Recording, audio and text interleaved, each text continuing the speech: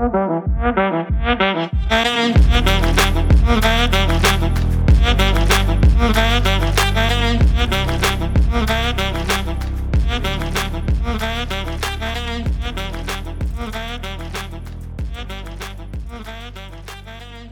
back to the second to last episode of Bedside Athlete. It's been a fun journey so far. Episode 15, I believe. For the second to last time, again, follow us on Instagram, Bedside Conies. Especially, is this going to drop before Sunday? No. Okay. Doesn't matter. I was just wondering. Let's not put them in a time warp like we always do. Yep. Welcome back to the time warp. Yep. Follow us on Bedside Conies Instagram. Follow us and rate us on Spotify and Apple Podcasts. Today, I'm very excited because not only do we have priority guest numero uno, Andrew Hetrick, like usual, we have another special guest, Tin Can. The Tin Can, the man. Hanover. I don't know the background of why people call you Tin Can. We actually have not even really officially met other than the 2 minutes that we've talked on FaceTime before this officially started. So it's nice to meet you, my man. Dude, you guys have probably met in passing. We probably have. Yeah. I probably saw you around UC's campus at some point. Yeah. I was thinking about that too because I didn't know Tin Can until after we graduated. And then when someone introduced us for the first time, I was like, he looks unbelievably familiar, but I've definitely never talked to him before. Yeah. But yeah, wait, hold on. Tin Can, what is the story? Because Braz made up Tin Can, right? I have absolutely zero idea why where Tin Can originated from. It kind of stuck, but I'm kind of clueless. You just if there is a reason that I don't know of, and it's blatantly obvious, I'll be somewhat embarrassed because that has been my nickname through, via the vet for several years now. Well, so quick background. Basically, all three of us went to the University of Cincinnati. All three of us graduated the same year. But Max and I did not know Sam until I graduated, moved to Chicago, and Shooter had introduced us because Shooter had met you at... What did they call that? Like executive rep training or whatever? Like before the semester before you started full time? It was like all of the interns went to like an exec rep training down in Dallas, and that's where I met Shooter. Yeah. And then I think we were all kind of in the initial, training class, if you want to call it that. Yes. And that's how we all then met each other on the I think it was Tulsa trip. For the new hire training, Oklahoma City. Oh God, Oklahoma City. That's what it was. That was just a true extension of college. But yeah, quick background there. But then so obviously since then, Sam, myself, we have like 5 other dudes that we still talk to. None of us work there anymore, but we still talk like damn near every day, just in like a Snapchat group. Sam, you don't have an ass tat, do you? Sam does not have an ass tat. Damn. No. Sam, you didn't even come to that Nashville trip. I forgot about that. Yeah, no, I did not. Unfortunately, I think a vet trip is. It's so needed. I forget the reason, but yeah, dude, I think a vet trip is much overdue. Yeah. Definitely needed. Yeah, you and Charlie didn't come. Which, speaking of, Charlie and I were both in Nashville this past weekend, and we didn't meet up, which is really depressing. But that's sad. It's just one of those This happens when you get older. Yeah. You just have when you're with a group of dudes separately, you're not going to convince everyone to go meet up with this one other guy that you know. Yeah. From a past job. Not only that, dude, just when you're out on a weekend like that, the logistics of just getting there with that many people is hard enough. Then trying to align the logistics of what that other person's doing with the group they're with, it ends up being near impossible. Yeah. You're forced to often then just split, go meet up with that person one off, and then, try and find the group that you went there with originally. Exactly. Yes. Yeah. That's a great description of just being in your mid-20s. Yeah. Yeah. Yes. But today's episode, we brought Tin Can on, Sam, because he is currently in the middle of training for a full Ironman. So he has the balls, unlike Ralph. Yeah, I don't have the balls to do a full Ironman. So we wanted to talk with him about how he got into the sport, how he got into exercising in general, what his training looks like food, everything in between. Yeah. So it might be a tad bit longer of an episode than normal, our normal 15 to 20 minutes. But I think it's going to be an awesome episode. Super worth it. I just want to kind of start off. We were starting to get into this right before we started recording, but like getting into exercise. Have you always been a fit person? And like what made you decide, hey, let's get into triathlons, one of the most insane sports out there? So I'll answer the first question, or part of the question. Have you always been a fit person? Absolutely not. Absolutely not. In saying that, I got into like working out probably around like 8th, 9th grade, for, like sports purposes. I played hockey growing up. So I went to like a sports specific, gym. And that's kind of where I found my, I guess I would say, passion, or just, interest in exercise. And then it kind of evolved from that into, training for football and hockey in high school. And then when I went to college, other than doing kind of CrossFit for a few years into my freshman year, I would say the gym took a back seat for 3 or 4 years of my life, basically ranging from sophomore year of college to probably my first few years after graduating, or maybe first year after graduating. Yeah. And then I really just weightlifted. And then it actually took me getting injured to kind of find the love, or I guess my passion or interest in more endurance-based sports. And then it kind of just led into triathlons. Were you a biker or a runner first? So I would not consider myself either one, but I tore my pec bench pressing. Oh, dude, if you still have that picture, send it to us. I want to post it. I will. It is so gross. I remember like it was yesterday. It was, I think, summer of 2020. Yeah. And during COVID. Yeah. Yeah, it was like really kind of getting back into the swing of things after Paycom, like working out, lifting weights. COVID hit, was doing stuff at home, got back in the gym. My buddy and I were just being absolute, just ridiculously just ego lifting for like, weeks. And I went in and was doing this, so embarrassing, like literally just a set of 185. And I went down, and right when I pushed up on like my last set or rep, I felt it would be like taking the biggest piece of Velcro, this is the best way of describing it, and just ripping. Dropped the bar on myself, flipped the weight, like completely tore it, had to get surgery. And I broke my collarbone. I had to get like plates and screws put in that. That was like a pretty quick recovery. Is that what you broke it because you dropped the bar on yourself? No, I tore it in the I guess it'd be eccentric, so coming upward. Oh. That makes you tear your or that makes you break your collarbone? No. That was I meant like, so I tore my pec with that injury, and then like I was saying, like the recovery time for the pec, I mean, dude, it took a year, and I would say it's still like I even still have issues with it now. Whereas like my collarbone, I broke it in high school. Yeah. I had surgery, screws, plate put in. I was back playing in like 6 to 8 weeks. Oh my god, that's crazy. When you lift chest, do you get nervous? I've maybe barbell benched once or twice since then. I do dumbbell, and I don't go heavy anymore. I mean, it completely reshaped my approach with weights specifically.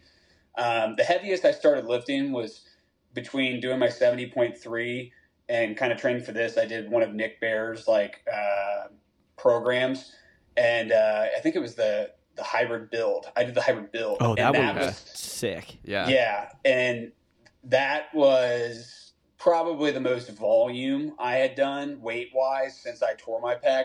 But like when he would put that like 10, 8, 6, 4, 4 barbell bench, I was like, no, Nick, I'm not doing that. Yeah, I'm not doing that. I'll do it on dumbbell, but I'm not going that heavy. Yeah, I think a lot of people have that happen, and honestly, I'm kind of glad you brought that up. I don't know that I've had like the same shoulder stuff that a lot of people get from like benching incorrectly, which probably made me want to get into running too, but I think a lot of people have those scenarios where they're like, you're just a dude. If you played sports in high school, you probably tried to lift. You probably got pretty strong at some point. Yeah. And then you get out of high school into college, you're not an athlete anymore, and you're like, why am I still doing this and getting hurt all the time? This is so dumb. Yeah. Well, I mean, once I tore my pec, and I couldn't really do much. Like I started incline treadmill walking because I was like, I just need to move. Like I gained weight. I didn't feel like healthy. I just felt horrible. Oh yeah. And I was like trying to find a way to just move my body that, in any way I could. So I started doing like incline treadmill walk, and then it led into me like I could like run versus lift. So I started like running, and I remember like I was like, wow, I actually feel like mentally like really good after I go for a run. And it started with like what was a mile run to a 3 mile run a few times a week. And that kind of then evolved into like just more a hybrid style of like training, where I was like literally doing 50% weights, 50% like cardio. And I was like, okay, I definitely now know that I enjoy a balance between the two, where like you wouldn't have caught me dead doing cardio prior to like this injury. No. I mean, it was like I'm not doing this at all ever. Well, I feel like if you grew up playing sports and you were taught like lift heavy, get big, cardio just like was the complete opposite of it. You were just told like cardio is going to lead you to get weak. And well, you did cardio like when you were doing your sport, like that's the only fair. Cardio you're getting, like your practices and games, like you had your hour of cardio, 3-4 times a week, whatever it was, but you weren't really getting like I don't really consider that cardio anymore, but that was like getting your heart rate up, type style of exercise that you probably would do regularly. Yeah. And it was more of like a punishment, like whenever they were like, "Hey, get on the fucking line, we're gonna run."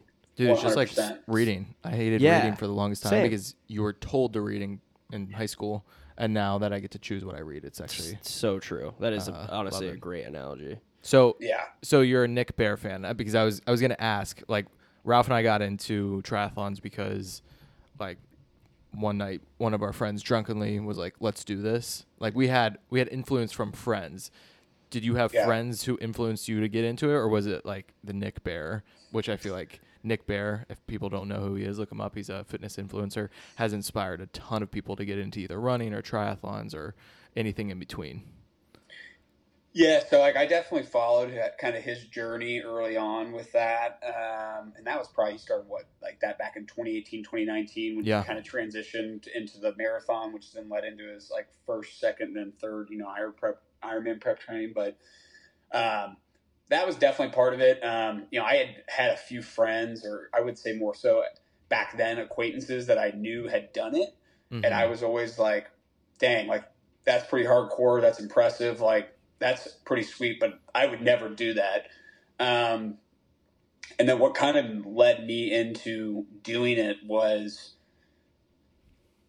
kind of a realization, or I would say more of a talk kind of I had with myself. It was just, I felt like I was at a point in life where I was not living optimally. Like I was not being the best version of myself. Like I was lacking, I would feel like, probably in the health department.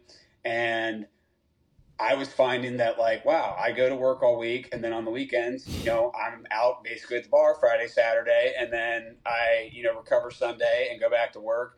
And it was just like, I don't want my hobby to be, only drinking. Like that was kind of what I think initially was like, I need something that's going to like keep me in, a routine and like keep me, in a regimen, and through, like the Nick Bear stuff. And then actually, funny enough, my buddy who's kind of my coach now, he did this back when I met him in college. And I actually reached out to him when I was prepping for Chattanooga 70.3.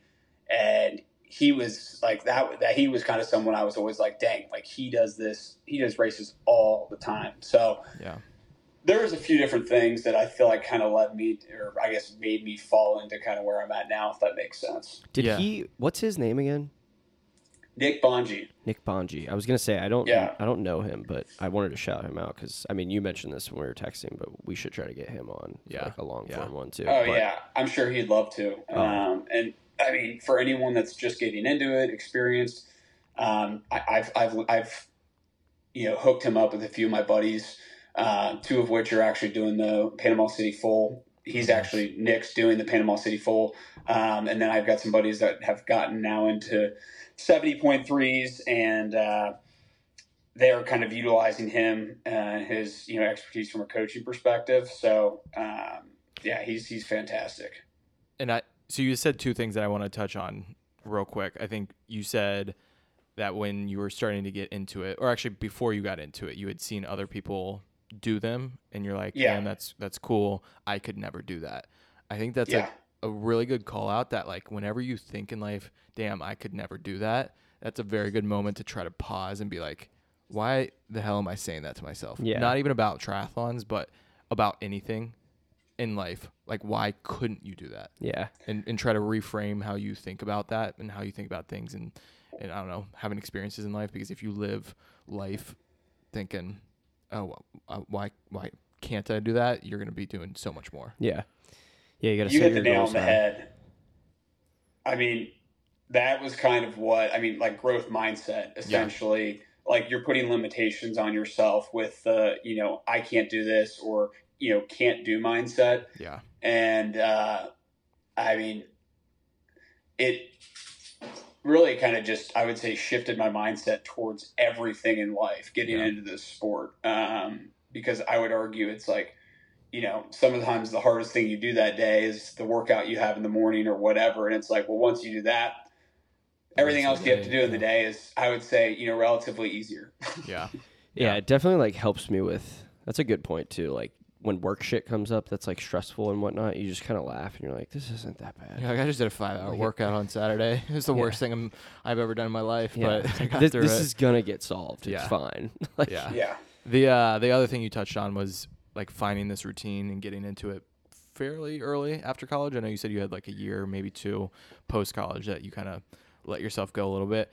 Have you guys noticed, and now that we're like 4 or 5 years out of college, like you kind of, there's two paths for people to go down. One that's like a healthy path and one that's an unhealthy path. Yeah. And not saying you can't right the ship later on in life, say 10 years out of college, 20 years out of college, but I feel like those first couple years are very defining in how you live the rest of your life.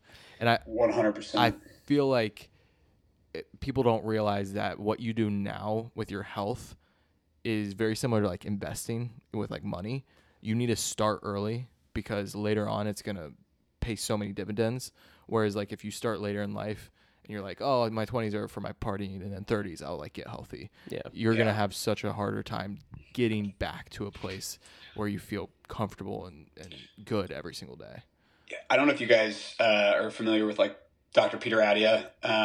No. He's on Joe Rogan. Oh, yes. All the time. He's had collaborations with like Andrew Huberman, but he actually came out with a book recently. Highly recommend this for anyone that's interested in like longevity protocol, but just like really living like an optimal, healthy life.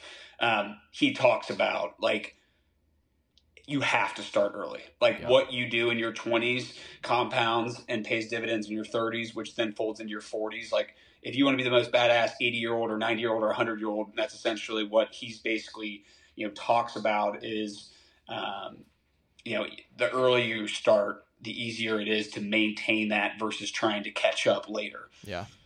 Yeah. I think that's a good piece of advice. I'll counter it though with, if you're listening to this right now and you're like, I will say though, most people that are probably choosing to listen to this are doing something. Yeah. But even if you're in that mindset of like, well, fuck, I wish I would have done this earlier. There is no time like the present. Yeah. Absolutely not. It's better to start now than never. Yeah. 100%. And you'll eventually get to a point where like you can feel better than what you probably do. That's I also think balance is key. Like, dude, you follow some of these people on like, Instagram, or you listen to podcasts, and you think these people are robots, and they tell you you have to live 100% this way to live optimally, perform optimally, whatever. It's like, I kind of take the approach of 80-20. Like, if you can be good 80% of the time and still live your life 20% of the time and just be, forgiving to yourself, like, that's the happiest way to live. Like, none of us are perfect. You're gonna do things that maybe don't align with what they say is perfect, and that's fine. Like, we're human and we're not meant to be. And you always got to remind yourself that. Yeah, I think being forgiving is a great point, because I think people just jump into it and think, oh, I got to go every single day, and if I miss a day, all falls apart. And it's like, no, you can miss a day in the gym, or you can eat an unhealthy meal like you're gonna be fine. You can come back to it. It's all about the long game and what you actually sum to when it comes to when you're looking over 2, 3, 4, 5 years. What have you done? And I think 80-20 is a perfect rule to live by. So getting into triathlons, you, if I'm not mistaken, jumped right into a 70.3, correct? You didn't do any sprints or Olympic triathlons? Yeah, correct. So we had no idea what we were doing initially when we decided we wanted to do a triathlon. It started with, okay, let's do a triathlon. And then we were doing like sprint triathlons every Saturday. And then you were doing training, like 3-point bricks. You were doing swim. We would do like a mile swim, and then we would do like a 25-mile bike, and then we would do like I think it was like a 5-mile run or something like that. What the fuck? That's one way to train. Dude, like had no idea. And then I ended up like finding a program online. I think I sent it to you originally. That was like a 12-week training program or whatever, or 8-week.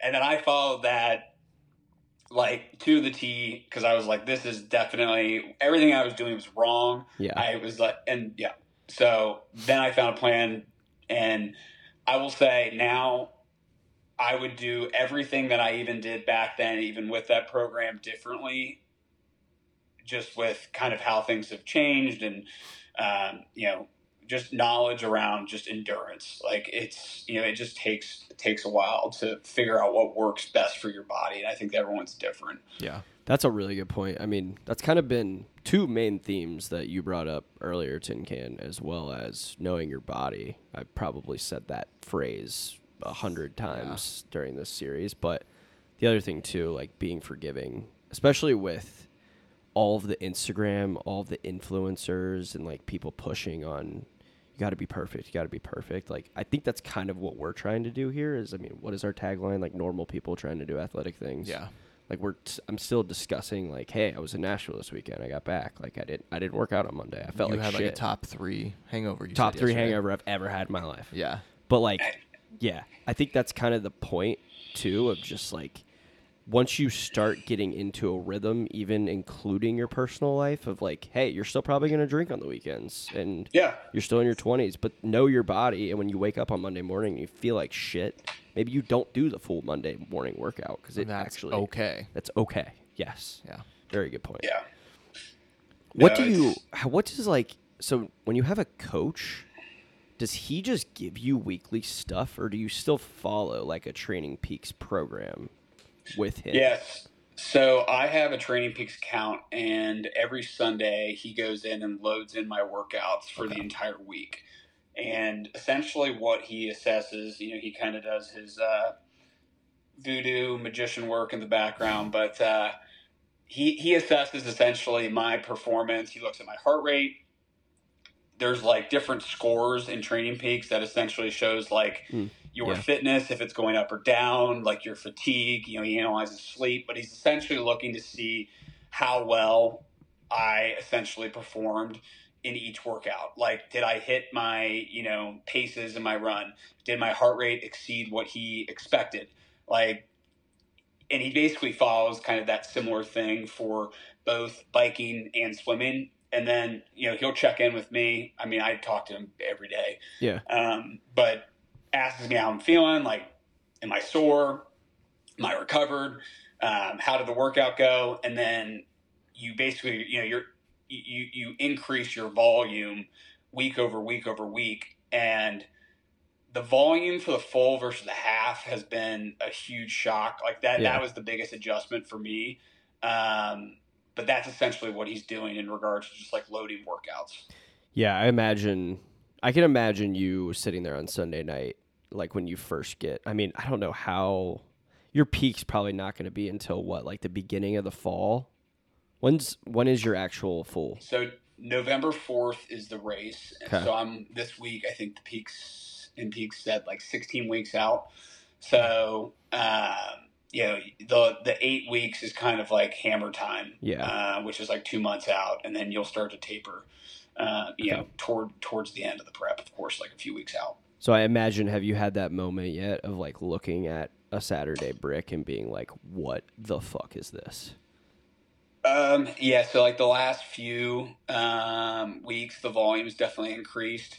I wouldn't say it's anything terrible yet, but like I'll typically, starting Friday.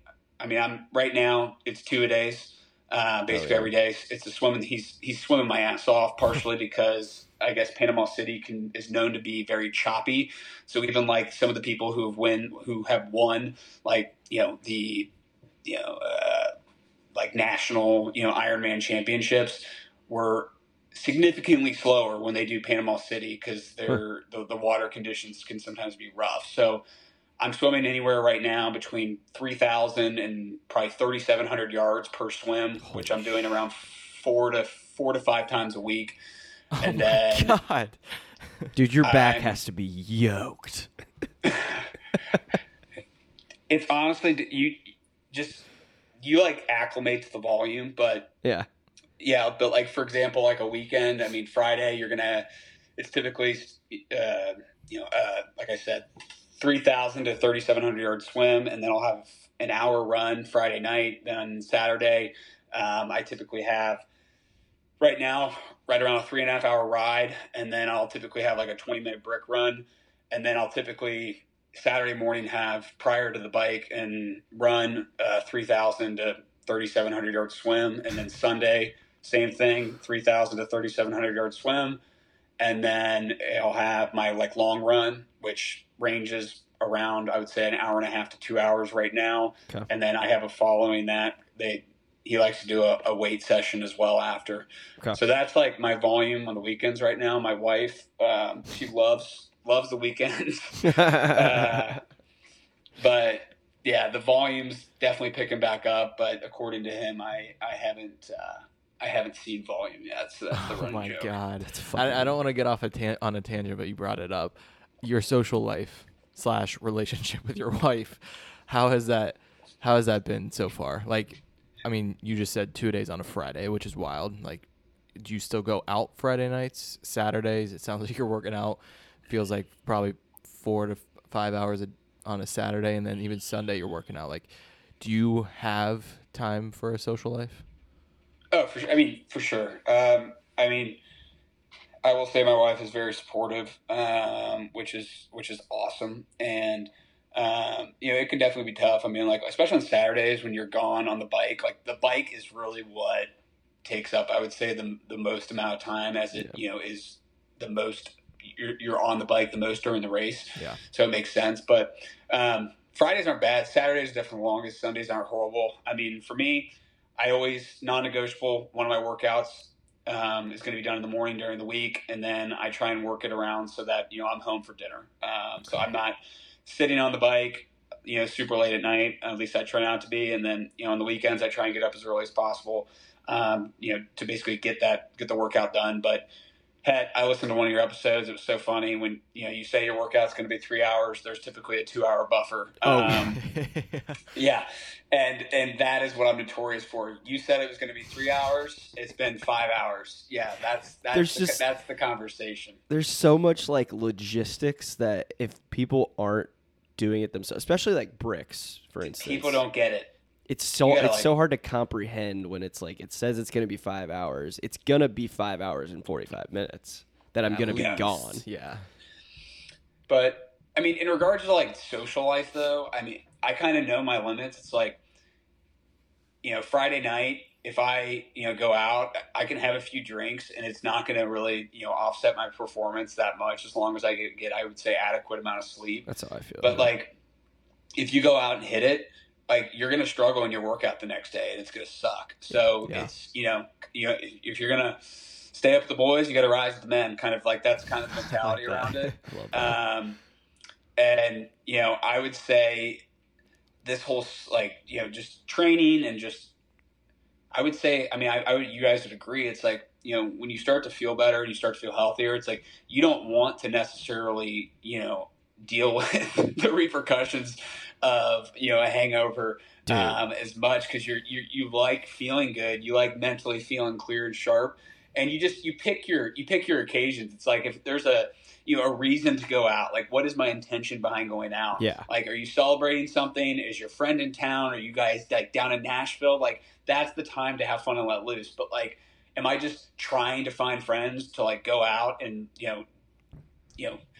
that I would just say you just are more intentional about intentional, your time. Intentional about, okay, am I going to go out tonight and have fun, or do I have do I need to be disciplined because I know what I got to do tomorrow? Yeah, I think it takes time to get to that point. It's such a catch-22, but like you're addicted to the feeling of feeling good, but you also 100%. That in the back of your head of like, dude, I'm in such good shape that I know I'm gonna bounce back quick, but that 24 hours that I'm not is gonna suck. Yeah. Oh yeah. Are you a caffeine person? Yes. I've got him. He was texting us this morning how he was buzzing so hard off of cold brew. Yeah. So we have an espresso machine. So I do a lot of espresso. I'll do Americanos, lattes, stuff like that. And then at the office, I'll drink coffee. But I have a rule. I typically do, I like to stay around 2 cups. I'll do max 3 cups. I try and stay under like 250 milligrams of caffeine. So that's kind of my rule. And then I cut caffeine by like 2 p.m. So like if I want to have that post-lunch cup, I'll do that. But I try and get, I'll have a cup of caffeine or a cup of coffee before my workout. I'll hydrate in the morning with salt, lemon water, and then I'll wait. I typically, if I'm going to work out, then I'll just have the coffee right after. If I don't, then I'll wait 60 to 90 minutes and then I'll have my coffee. And then I typically have like that morning cup when I get to the office. But yeah. I am a caffeine guy. That's honestly, and again, I'm going to keep beating the dead horse. Like, you've just figured that out. Like, your body so well. Like, I've realized that I'm hypersensitive to it. So, like, if I even touch caffeine after, like, 10 a.m., my sleep is fucked. Yeah. It's just weird. Like, some people are just so much different than others. Yeah. There was, like, I remember Andrew Huberman talked about, like, there's typically a time of the day where you kind of hit that wall, and basically I forget if it's like 6 or 8 hours after that is typically the time in which that you're supposed to go to bed. So if you're like drinking caffeine, you want to stop before that. And so we need to verify that, but that's kind of where I found the 2 o'clock rule, and I found that it just doesn't disrupt my sleep because I'm typically in bed shortly after 8, lights out by 9. I'm Your grandpa I'm like by Ralph no means and a I. night owl. Oh, Yes. dude, yeah. I'm the same way. What time do you wake up in the morning? I typically wake up. It really depends. I'd say I rise comfortably between the 5:30 and 6 marker. Yeah. And then if I need to, like I can get up at 4 o'clock, whatever it is. But it definitely impacts me later in the day at work. Like when I'm getting up at that 4 marker, it just I have to go to bed earlier. Like I need 8 hours of sleep. Not negotiable. I think that's one thing too.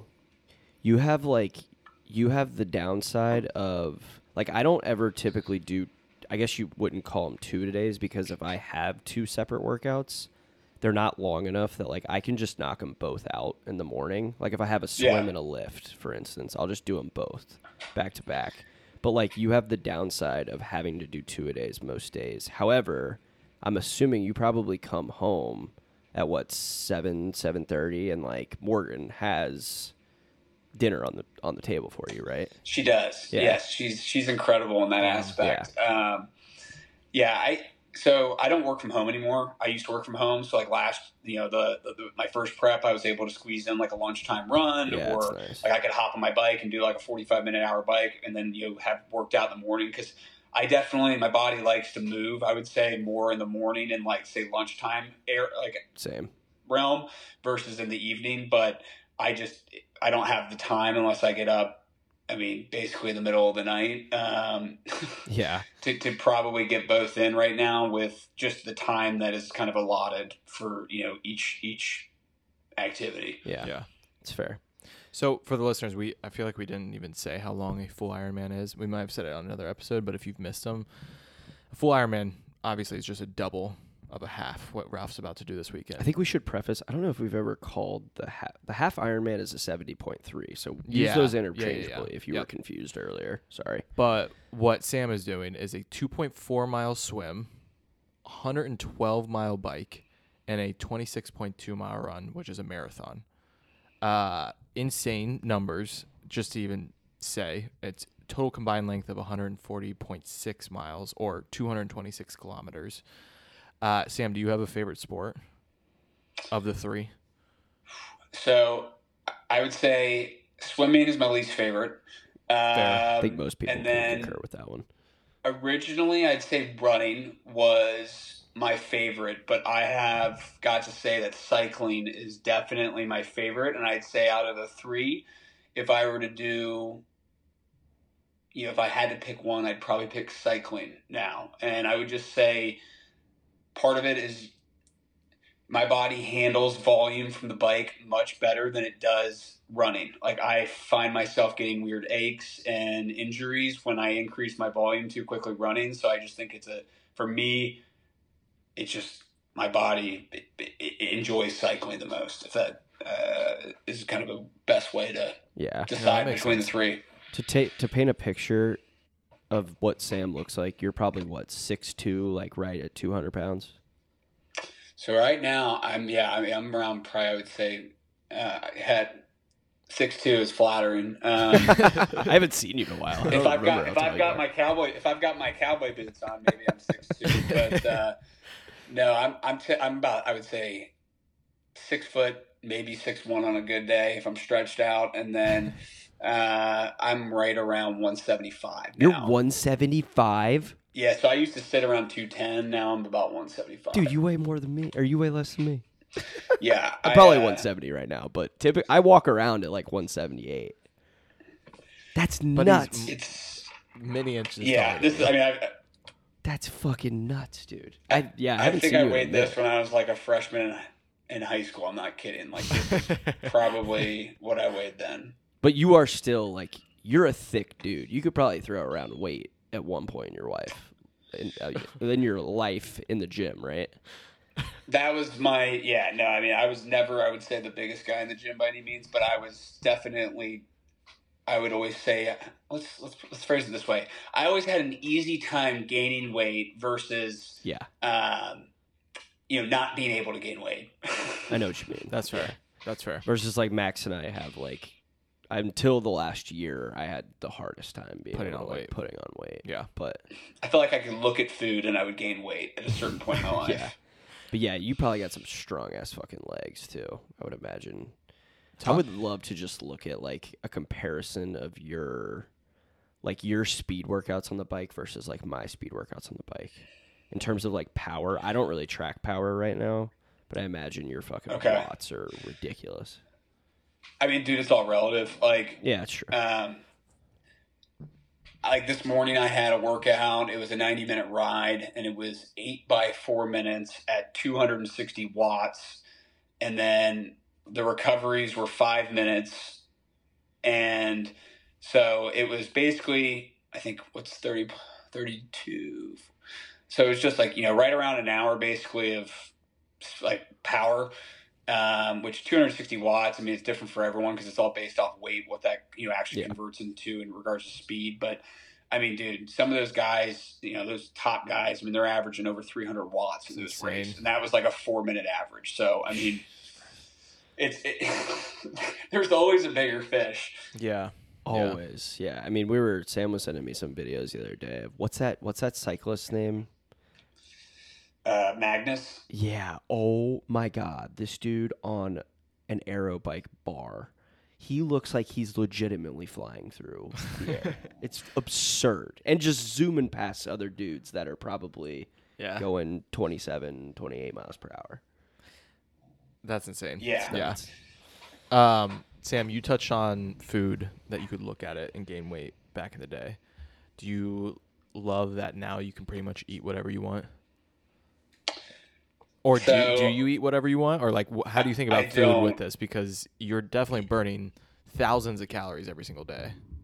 Yeah, so I actually found out I got a bunch of blood work done a few years ago, which was also right around the time that I kind of started getting back into working out. Found out I had several food allergies, and then through kind of trial and error, realized that there was really one main food that was bothering me, and it was wheat. So I essentially eat gluten free. Like I'm not celiac, so like if I have it, it's not the end of the world. I just end up getting kind of like bloated, and it just messes my um, digestive tract up. But I do a ton of meat, fruit, and honey, and I do in regards to starches, I'll do rice and potatoes.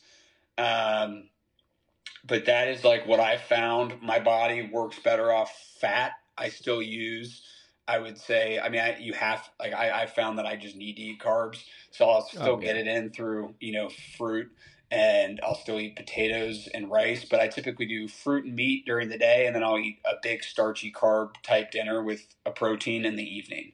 So that's what I found to just work best for me. But that's kind of the way I eat. This is something, I don't know like how much research you've done, Tin Can, on this. Are vegetables just kind of overrated? Like the more I hear people talk about nutrition, they make it sound like vegetables are just they're not what people thought they were. Mean, this is like where you could just start getting into a super controversial argument where I don't feel like I'm well versed enough to speak on are vegetables bad for you, but like if you talk to the carnivore community, they're like, screw vegetables are horrible, and then like your vegans whatever are going to say the opposite. I still eat vegetables. I just find that I feel better eating other things as like I would say my primary focus is not necessarily vegetables, but I'll still eat vegetables. Yeah. I will say that some vegetables definitely I would say irritate my bowels. So this is what I was going to bring up, and plant defense chemicals, that's what they, I'm sure you've seen it online. That's what people talk about. Like you're not supposed to eat plants because like green plants essentially like evolutionary wise, like blend in with everything we're not supposed to eat. So like fruit, for example, it has seeds in it and it's meant to eat. So it essentially can be, pooped out and regrown. Regrown. Yep. But the reason why it's colorful is like we're meant to see colors, and that was a sign of, oh, that's something I want to eat. And everything that's green is like, well, we're not meant to see that. So I can't say if that's the reason to why. I definitely think that eating just a well-balanced diet from a whole foods perspective is the best way to eat. Like if you can be intuitive in that aspect of just eating whole foods, I'd say that's, the most important, but I still eat vegetables, but I mainly focus on like fruits and meats, and I'll still eat some starches. Do you even do supplemental protein at all? Or do you think you get enough protein without it? I do. I use a brand called ProMix Nutrition. They've got like a grass-fed whey that I use. Does that come in the brown like tubs? Yeah. Yeah, I know what you're talking about. And I've been using that stuff for a few years now. I really like it. It's just like a clean protein, but other than that, I don't take any supplements besides just a few, like sleep vitamins, and like a fish oil. I don't use like pre-workout. I don't use anything else. I do use a hydration supplement that I guess, called Relight, which is just like super high in sodium. That's more just like for during training, right? Yeah, or I'll use it sometimes in the morning if I wake up after like a hard night workout, and you can tell you feel flat and dehydrated. So I'm like, okay, I need to get some sodium in me and just rehydrate, and I need electrolytes. Do you take creatine? I don't. I've been considering it, but I would say I definitely probably get a couple grams of creatine because I eat steak, beef, fish. Like I don't eat a ton of chicken or like ground turkey. So like a lot of the meat I eat is red meat, so I'm definitely getting creatine through that. Yeah. But I've looked at using creatine. Because it seems like it's getting popular again. Yeah, like that's Max and I have talked about. I had such a negative connotation to it, like in high school and stuff. Like people that took it, I was always like, "Oh, you're doing like steroids." But now I've been doing it for probably 2 or 3 years consistently, and it's just I've noticed such a difference in my recovery from doing it. Well, I mean, it's basically increasing ATP, and it makes you hold more water. Okay. So, like, essentially, if you increase your ATP, which is, I believe, an energy storing molecule, you're technically going to have more strength. You're going to be able to put out more power in your workouts. But if you're holding more water, it probably does help with recovery as well. Yeah. So, I mean, I know it's a super backed, supplement, and it's probably one of the most used supplements. I don't know why I don't use it. Who knows? Maybe after this podcast, I'll get me some creatine. No, that's like, I mean, I've been kind of going back and forth now too, because I think I've talked about this. I've been trying to kind of get my weight down for race day. It's starting to trickle where I wanted it to be. I weighed in this morning at 169. I wanted to be at like 165 for race day, but the last few weeks I've almost been like, should I just cut out creatine and like drop this water weight? But I'm almost more worried, like, is it worth 5 pounds to like completely change what I've been doing? Yeah. Probably not.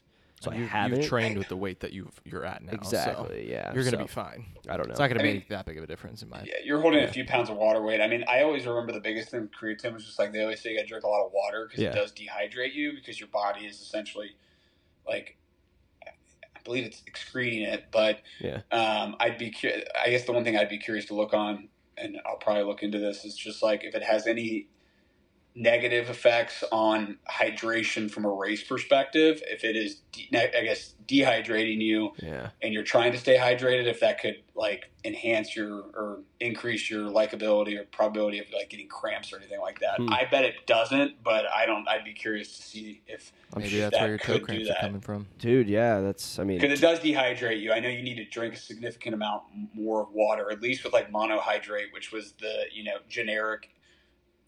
Oh, yeah, that's the one I use. Most commonly used one, and I know they have different kinds since, but do you get the toe cramps when you swim? Oh, dude, so bad. More so in the pool from pushing off the wall. I feel that. Right now, I'm like, I don't know if I'm more scared about getting a toe cramp in the middle of the ocean or getting eaten by a shark. So it's in the Gulf? Oh, yeah, dude. I found myself watching, other night, laying in bed. My wife's up in Cape May with the 2 dogs. Hour and a half of shark videos. I'm like, why am I? What are you doing to yourself? Oh yeah, I purposely stayed away from that, and then there ended up being a shark the day before we swam. Oh, dude. I know. I already know. I'm going to be like, I'm going to get in the water. I'm going to full blown freak out, and then I'm also going to have to remind myself, like, swim slower, and then swim slower, and then swim slower, because I'm going to be just swimming with adrenaline, and I don't want to, screw myself essentially for the bite. Come out huffing and puffing. Oh, yeah.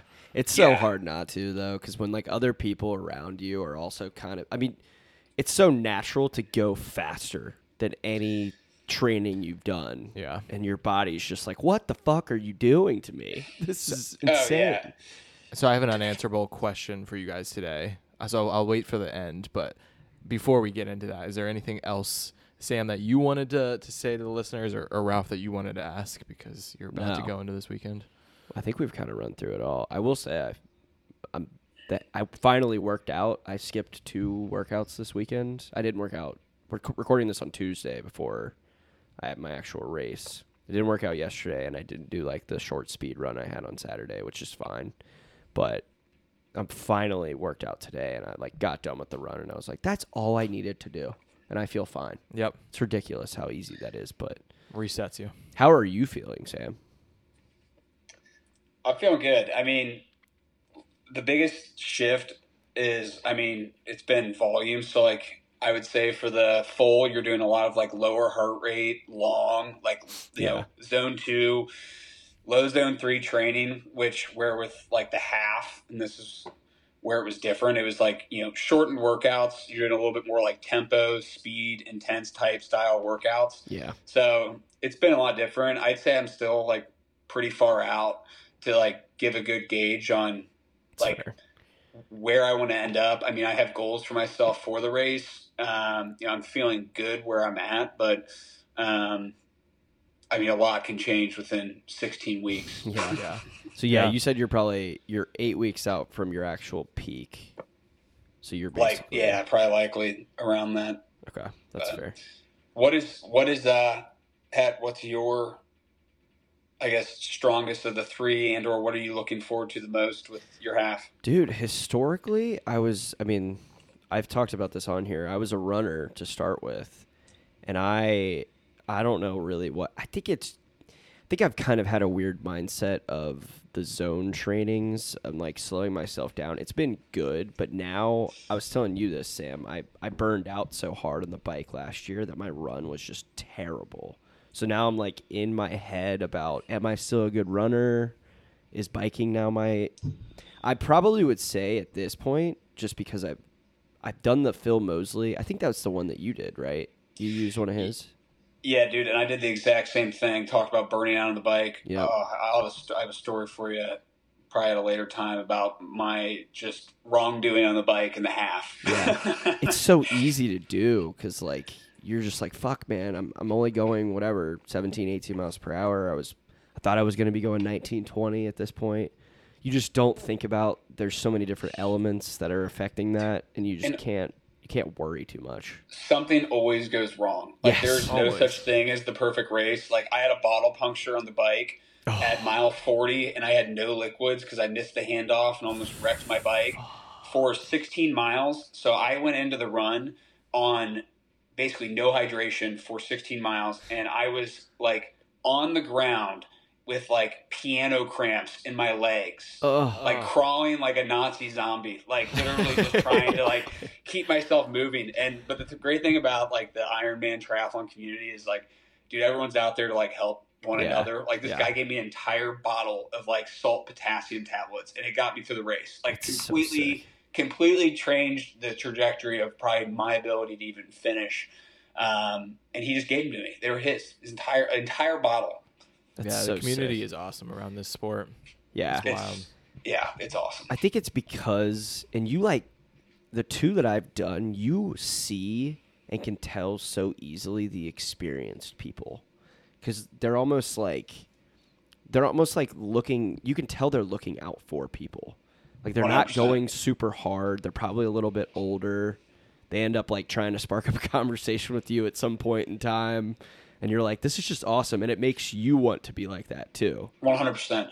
Dude, I mean, also, like, key takeaways from when I did the half, buy nice bottles so they don't puncture.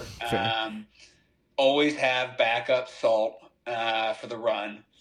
And when in doubt, always bike. Just bike. Yeah. What was the phrase you texted me the other day? Run for show, bike for. What was it? My buddy Nick was actually the one that I have to give credit to him that told me that saying right before Chattanooga. But I believe it was bike for show, run for dough. Run for dough. Love that. That might be what I end up. I like that. Writing on my wrist. To be honest with you. Yeah. But yeah, that's all I have. You could put that on your right next to that nice Paycom.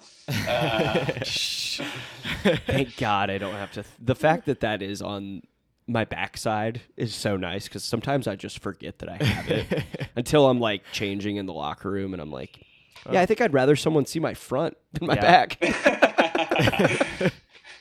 That's hilarious. Yeah, that's all I was kind of curious about. Was there anything else you were thinking? No, honestly, it's a fun journey. I mean, I would say you learn a lot about yourself throughout the process. I'm sure you've enjoyed the process. I think with anything endurance related, like if you don't enjoy the process, if you don't enjoy the actual training and you're doing it just to cross the finish line, like it's not going to be something that you're going to enjoy doing because you spend so much time, prepping for what's, only a often 4, 5, 10, 12, 16-hour race. Yeah. Very true. So we haven't been doing unanswerables on this series. We usually do it on the normal podcast, but I have one since it's the second to last episode, and it came to me as we were talking about the different sports. The order of the sports right now is swim, bike, run. If you could reorder them to the preference that you would want, where you think you could do the fastest race, what would you order it in? And it could be the same order, but I definitely wouldn't be the same order. What would be the order that you choose? I think the only reason they do it in the order they do is because logistically it makes more sense to get wet first. And I think there's some danger to swimming last. I think so, yeah. Have any of you guys ever swimmed after a hard bike or hard run? I don't think I have. No, I don't think so. Go do it, and then ask yourself which way you'd want to do it, because I did it, and thank the Lord, the pool I could stand in cramped immediately. Really? I mean, oh shit. And this was when we initially were doing those like try Saturdays, just being a bunch of idiots. Yeah. Like one day we were like, oh, we're gonna swim. I think it was like second or last, and we both got in the pool, and like we couldn't even make it 20 yards. We were cramping so bad, like it was just not even feasible. If somebody else in here or someone's listening is like, no, it is doable, you got to tell me what I was doing wrong, because I couldn't do it. I do think cramping is a biological thing. Like, I know people that are like, I've never had a Charlie horse in my life. I don't even know what you're talking about. Like, but it's just, I mean, I was going to say my answer would be bike, run, swim. But interesting. Tin Can is kind of talking me off that ledge. I'd keep swim first, 100%. Flip. To be honest with you, I feel like I'd rather keep the bike where it is, because the thought of having to run the marathon and then bike 112 miles with just your legs 100 thrashed. miles is a big number to go into when you are dead already. Like, imagine running a 4-hour marathon and then being like, oh, I got to go jump on a bike and do 112 miles. Like, I'd rather just get the big thing out of the way right after the swim, because at least with the run, like, you can walk. Like, you just keep your legs just one foot after another. Yeah. Whereas, like, when you're on the bike, like, if your legs are just not working, like, that's going to be It's so demotivating when you're going, like, 5 miles per hour. Like, you hit a wall of wind, and it just slows you down. Yes. Oh, headwind. Just, dude, miserable. Headwind, on top of that, headwind having to sit on that saddle after running a marathon would be Yeah. just chafe city. Oh, dude. I don't know if I've talked about it on here, but I've been training with bike shorts when I've been doing long runs, and then just running in those bike shorts after for my bricks. And I have used an entire bottle of anti-monkey butt in like 3 weeks. Have you tried that like nut butter, that squirrel stuff? Is that the same stuff? No. I think you should try it. It looks like a deodorant stick. Is that what you're talking about? No, it's like, it may come in a deodorant stick, but it's like, I'll have to send you the link or the brand name, but I've used this stuff now for a few years, and I found it to be pretty good for both cycling and running. Okay. There's this chamois cream. It's like a purple and yellow bottle that I've thought about trying, because, dude, I've had so many issues with just trying to be comfortable on the bike. Yeah. And it just takes so long. I think I'll be all right in my tri-suit. I probably should have been training in a tri-suit more consistently, but I don't know. Yeah, I mean, I'm gonna my legs are gonna be powder by the time I get in the water, and hopefully they're not like super wet. Yeah, but you never know. All right. Yeah.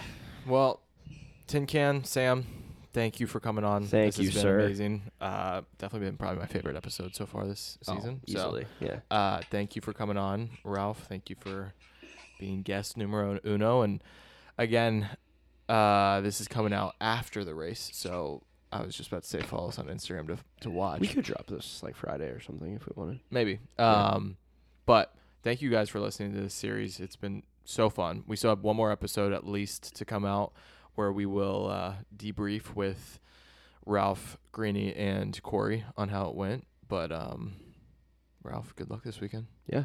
Thank you guys for listening. Yeah.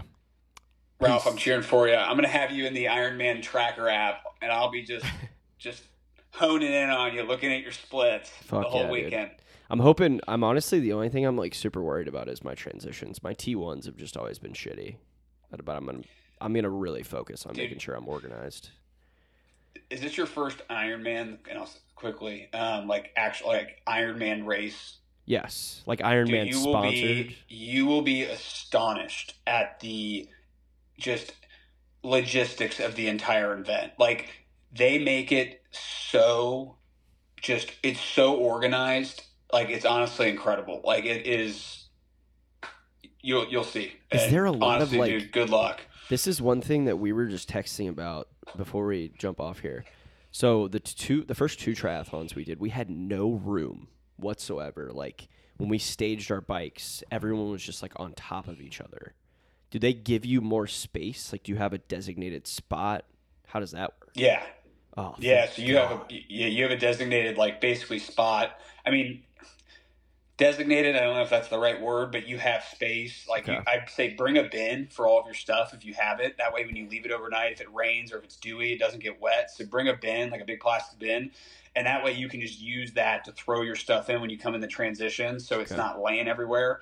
But yeah, you've got adequate space, and you also got to realize, like, everyone doing these races is going at different paces, so it's not like everyone's getting to the transition at the same time. It's true. The most chaotic transition is probably coming in from the bike, going to the run. But other than that, they have people there helping you, like, get your wetsuit off and just different things like that. At least they did for Chattanooga. Yeah. Sweet. Okay. Cool. Hell yeah, dude. You're the man, Tin Can. I like that. Cool. No, I'm happy for you, man. Good luck this weekend. And yeah, it's a pleasure being on here, guys. Yes, sir. Appreciate you, brother. Awesome. See you guys next episode. Peace.